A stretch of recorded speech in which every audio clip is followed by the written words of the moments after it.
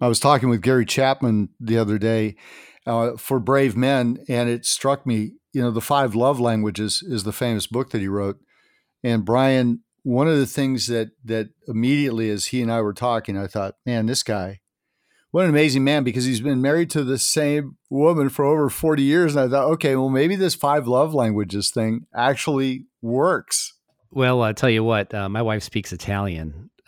So we do need some. Does Gary talk about the Italian love language in his book? Okay, these are principles. I think if we learned Italian, there would be some more of that, and there might be just more kids too, for that matter. But the fact is that Gary Chapman, I mean, we hear about this guy, but we forget about the person behind. Like five love languages is a technique, right. But no, for him, it's a lifestyle. Right. That's what's amazing about it. It's an easy read too. I've read the book, and it's not a difficult read. There's a lot of value in the book. How did you manage to get time with Gary to talk to him?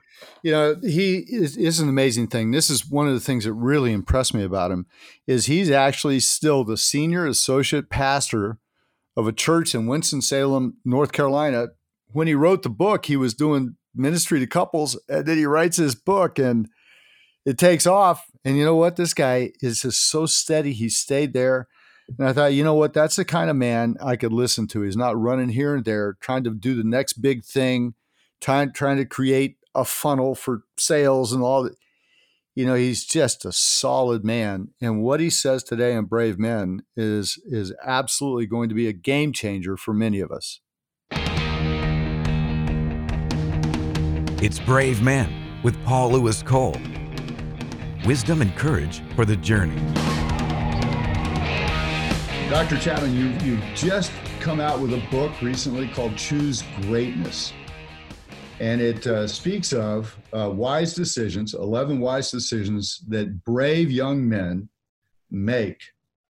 And I guess my first question would be this. You say choose greatness, but aren't most young men a product of their environment? I like to say we are influenced by our environment. There's no question about that. But we are not controlled by our environment. And someone who comes up with any circumstances can have a vibrant life. They can be a great person for God.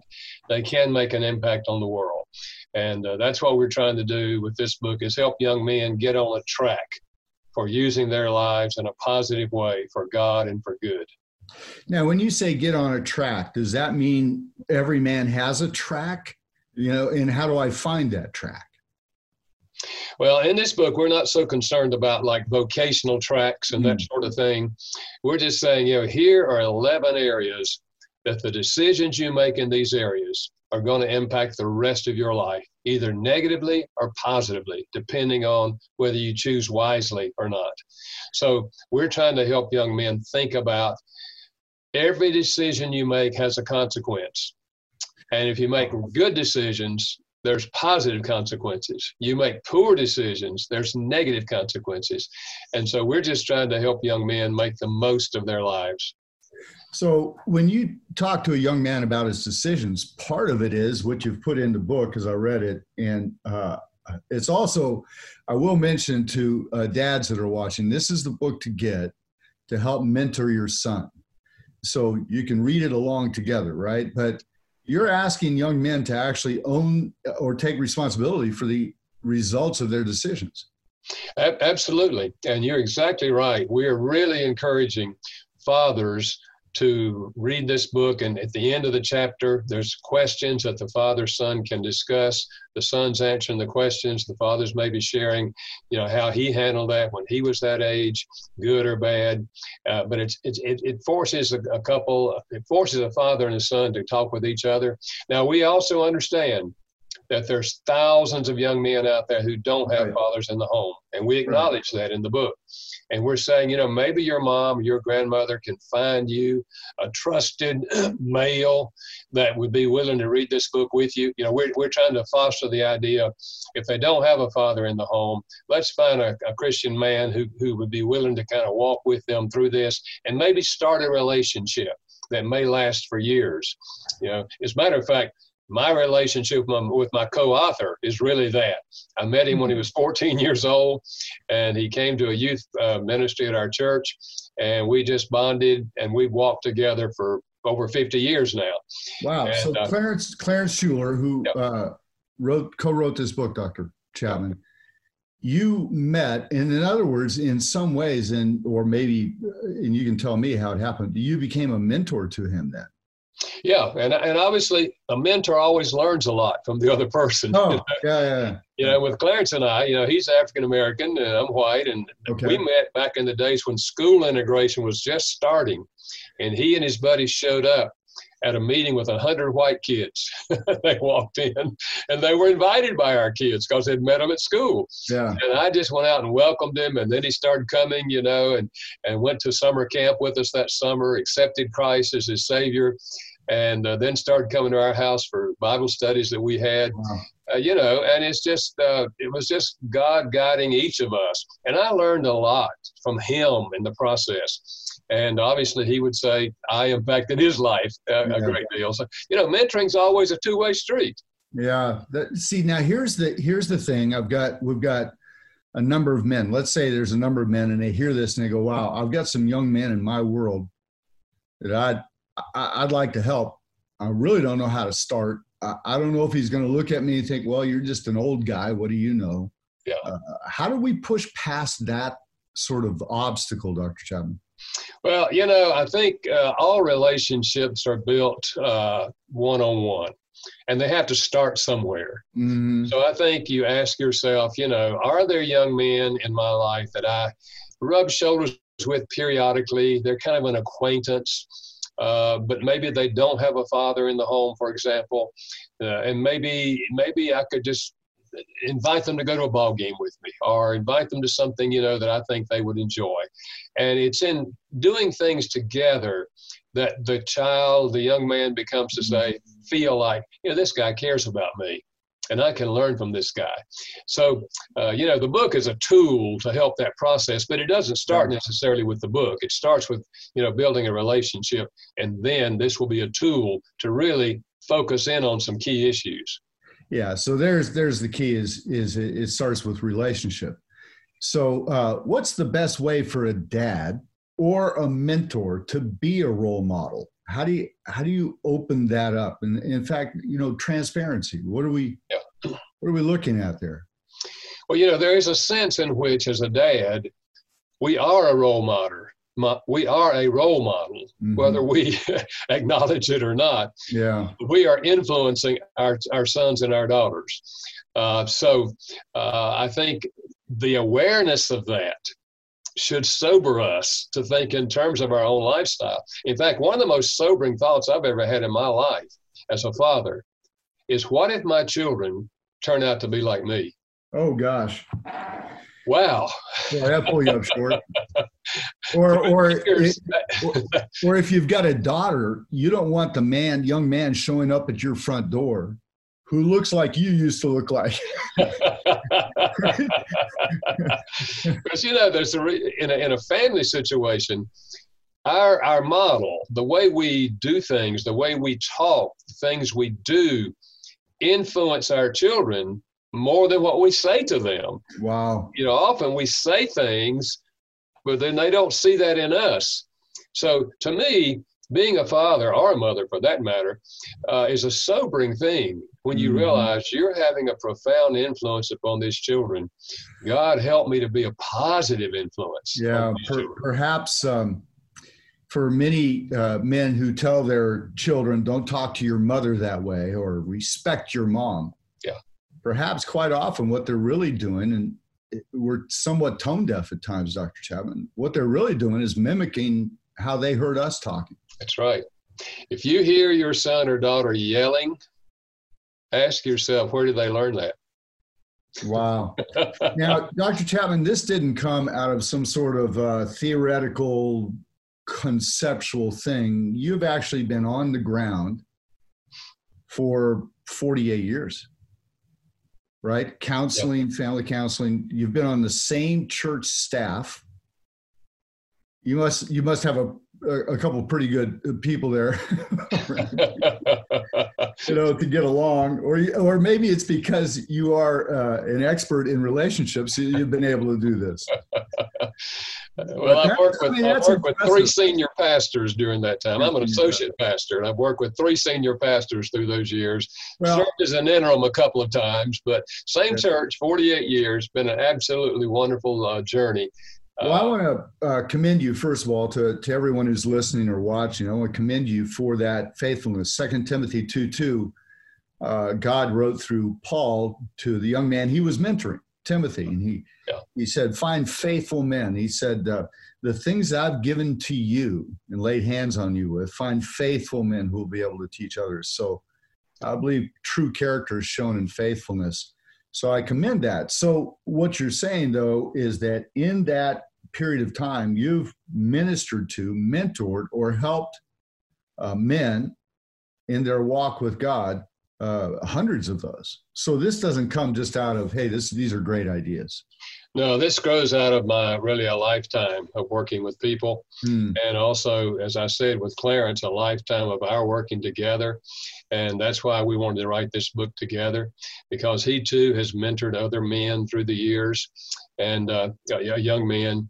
And so, this grows, and we share our own experiences in these decisions. When we talk about, a decision, we share whether we made a wise decision or didn't make a wise decision. I saw that on the part on alcohol, you each had different experiences about what stopped you.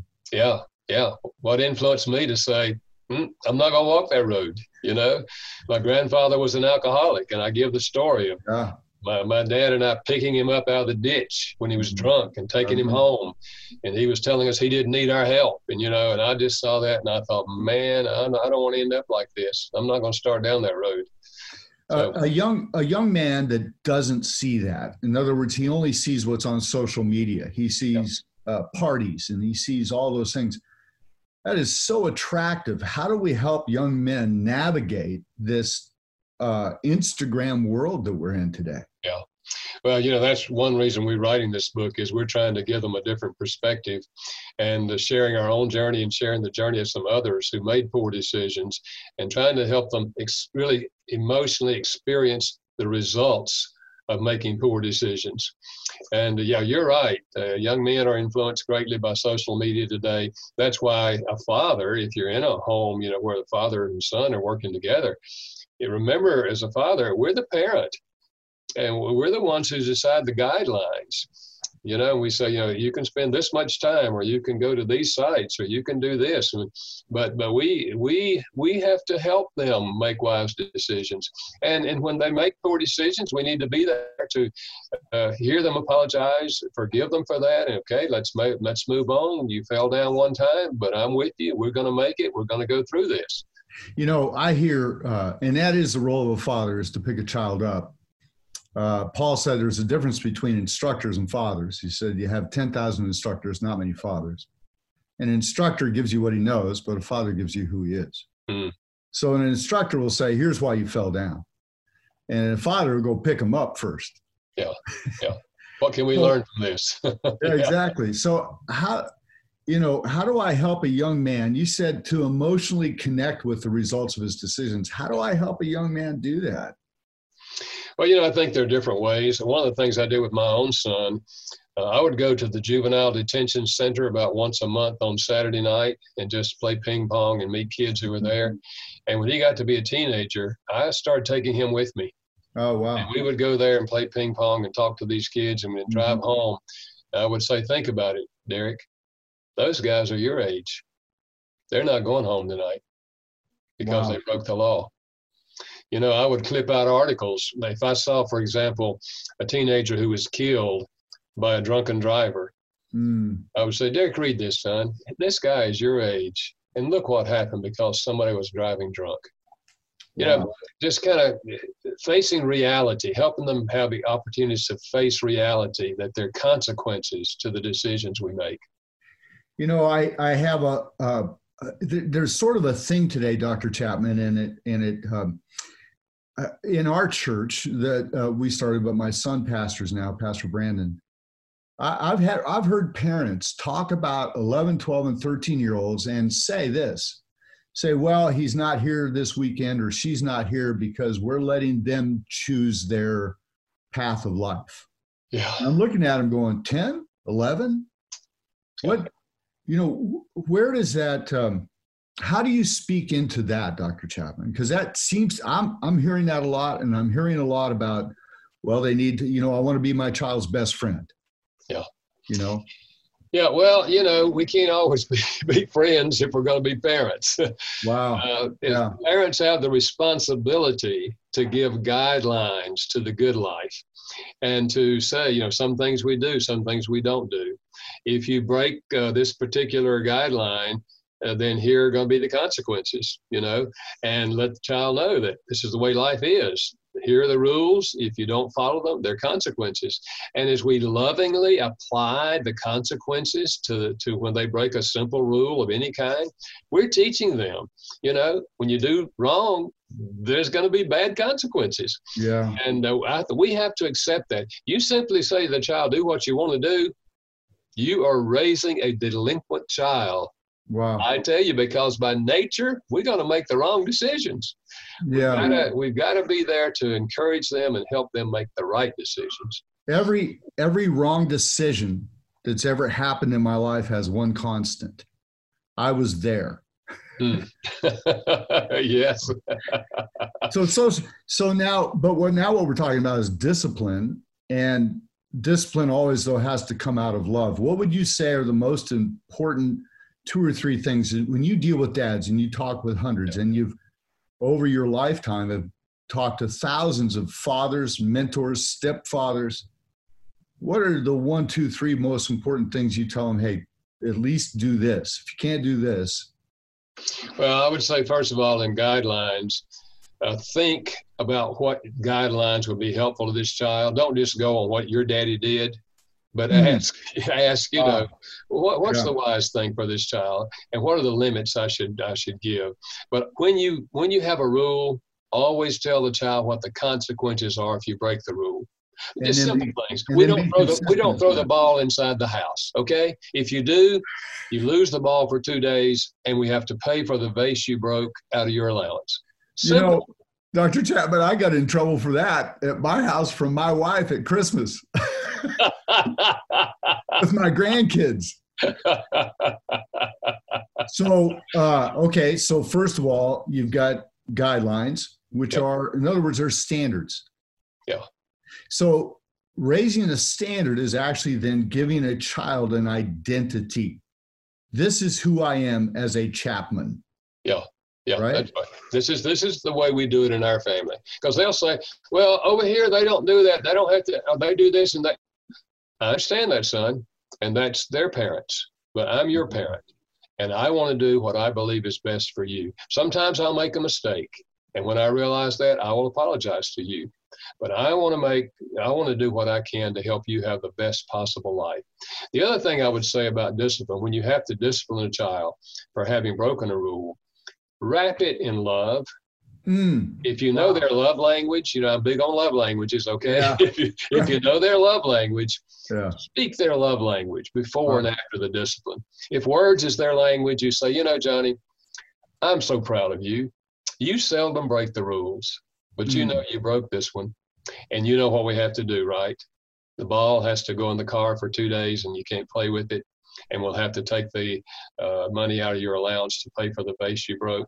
But listen, man, I love you so much. You usually make really wise decisions. And I know. We all make the mistakes once in a while. I love you so much. That child's going to walk away feeling this is fair. I deserve this. You don't do that. You yell and scream at them. You know what I told you? Don't throw the ball in the house. You know what's going to have to happen. And the kid goes away feeling, man, I try to do right. I messed up on one thing and I get clobbered. Wrap the discipline in love, and the child's far more likely to receive it as a positive thing. I think that's huge right there, particularly in our culture. We have because we're living in this chaotic world right now and I don't know that it's any more chaotic. It's just that we know about all the chaos. Yeah. Right. So it feels like, and you see it in social media, it feels like we can get angry pretty quick. Yeah. And I think that's a key that everybody needs to write down right now that's listening or watching is always wrap discipline in love. Yeah. Yeah. That's huge. We'll be right back with Paul's interview with Dr. Gary Chapman in a moment. But I wanted to take a second to let everyone know who's listening. First of all, we thank you for listening. Thank you for subscribing. Whether you're on Apple or Spotify or Google or iHeart or anywhere else that this podcast is available, we are grateful for your time and clicking that subscribe button. It means a lot to us here at Brave Men. There's a lot of resources available for you at CMN, and I want to make sure you know exactly where to go to learn more about Christian Men's Network. So cmn.men is your one stop for all resources related to the ministry and things you can do. Also, achievelab.org is filled with content. We've just added hours and hours and hours of content to achievelab.org, and it's easy to go through, select the content, watch it, and you need to check it out, achievelab.org. The last thing I want to point out is every Monday at 9 p.m. Eastern, Paul does a live interactive talk called CMN Monday Night Men. It's Monday Night Men on YouTube and Facebook. In fact, if you just go to YouTube and search for Monday Night Men, you'll find it. But it's live every Monday at 9 p.m. And you'll definitely want to check out Monday Night Men, especially during this time of stress and changes here in the world. This is 28 minutes and 30 seconds of valuable information, and you'll want to tune in for that. So that's Monday night at 9 p.m. Eastern. Hey, let's get back to the interview with Dr. Gary Chapman. Where have you seen fathers make their largest mistakes? Well, I think the largest mistake is in their behavior. Because when we go against what we've taught them to do, that's devastating to a child. When they see their father doing things that they've been taught not to do. So I think that's where we make the biggest mistake. And that's why I think, and I say to fathers, listen, I know we're not perfect. We all make mistakes. But when you make a mistake, apologize to your child. If you hear yourself raising your voice and speaking harshly to your wife, your children hear that, don't just apologize to your wife in private. You can do that. But the next night, when you're sitting around the table, you say, kids, I need to apologize to you. Wow. Last night, you heard me raise my voice and speak harsh to your mother, and that was wrong. No husband should ever talk to his wife that way, and no children should ever have to hear their father do that. So and I apologize to your mother, and she's forgiven me, and I want to apologize to you kids and ask you to forgive me. So that is a powerful impact. Apologizing to our children then is not a sign of weakness. It's a sign of strength. Sometimes people say, well, if you apologize to your kids, won't they lose respect for you? No, they gain respect. They already know that what you did was wrong.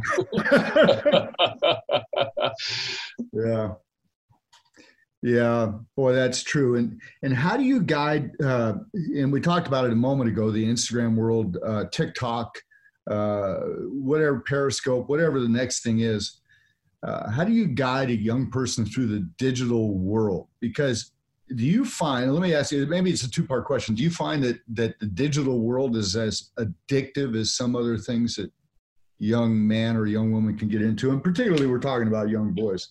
Yeah, it certainly can be. We have a chapter in that in the book. One of the decisions is make the decision to make technology work for you, not against you.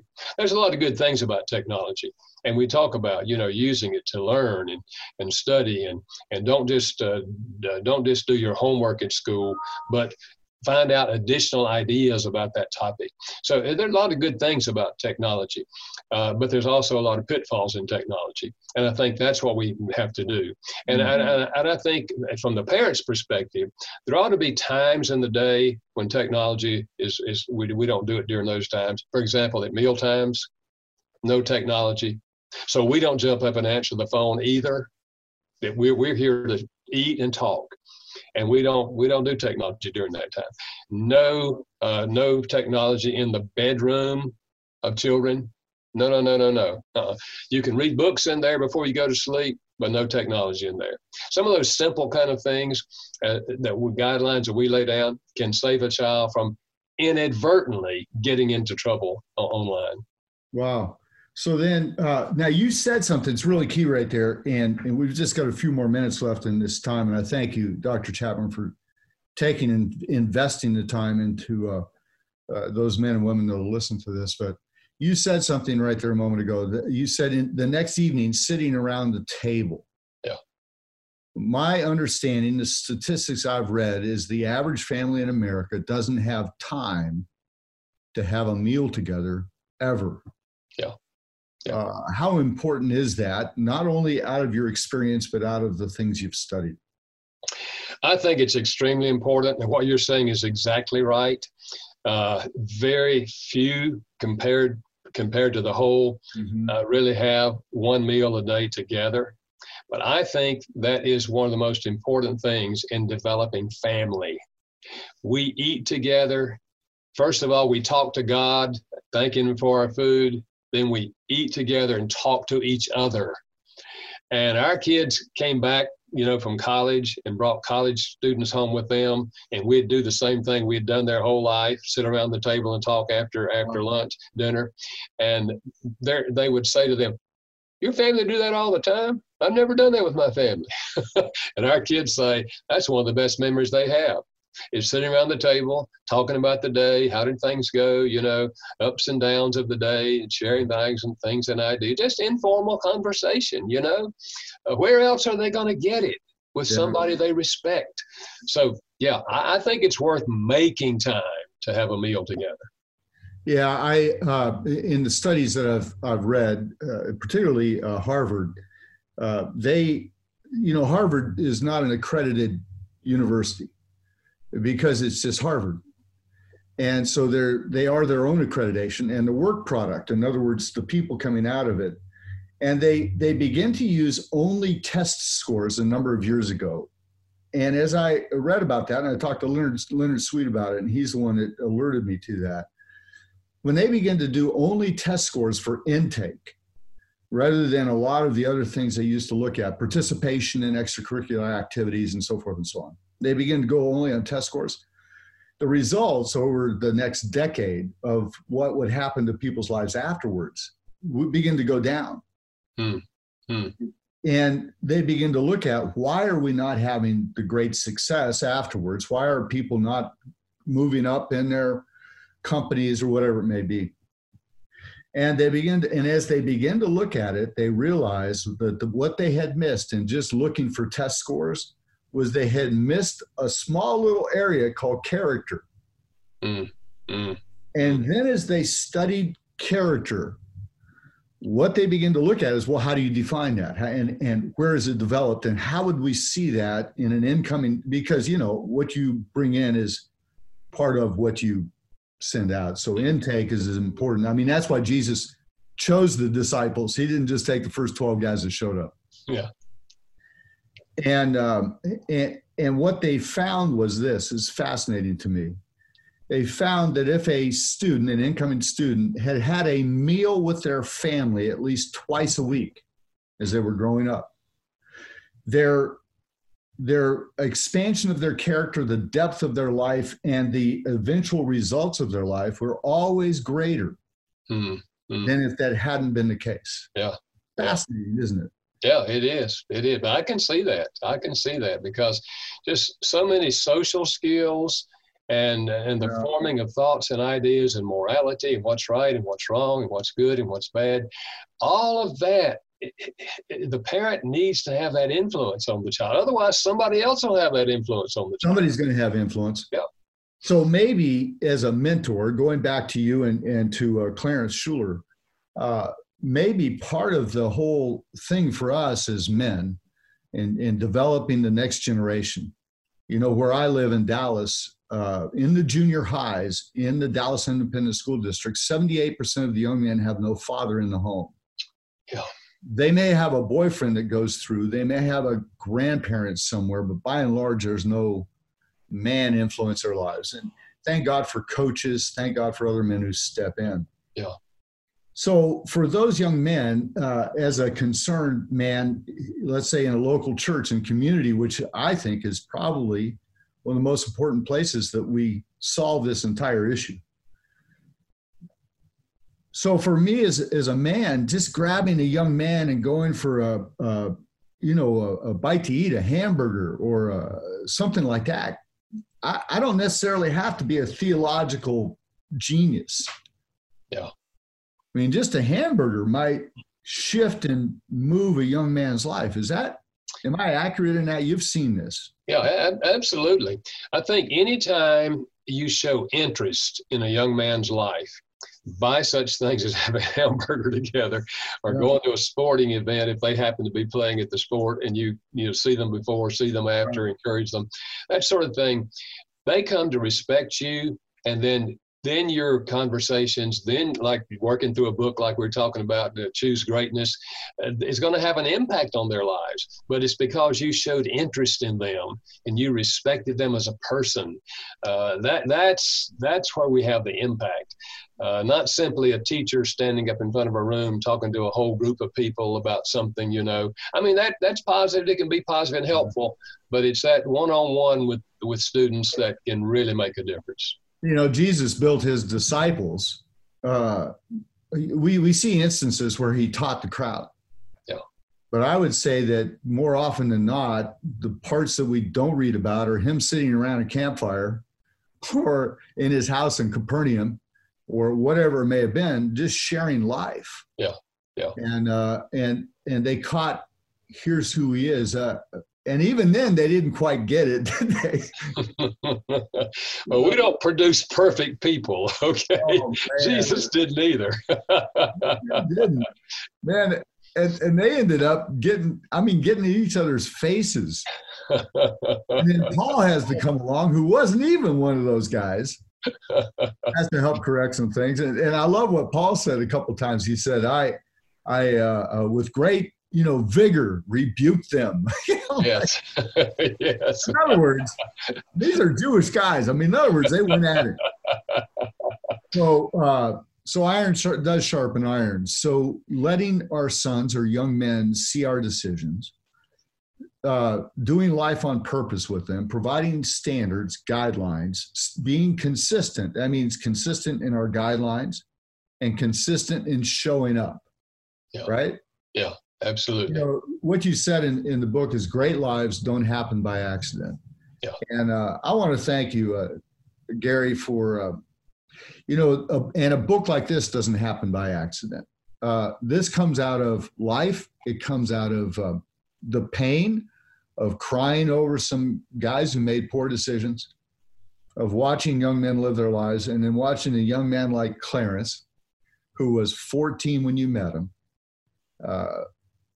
grow up in his life and end up being the co-author of a book like this. So I want to thank you for that. Thank you for writing a book called Choose Greatness. I want to mention it again. We'll have it on our website. We'll have the photo of it, how to get it from your ministry. And I just want to pray blessing on you, Dr. Chapman, and everything you're doing and the days ahead for vibrancy and vigor and strength as you travel and as you write. And I thank God for your faithfulness there. 48 years in that same place. That's absolutely remarkable. And then how God blessed the book 5 Love Languages. And then, of course, all the ones that have come after that as, if you will, derivatives, line extension, have been remarkable. So God bless you, brother. Thank you.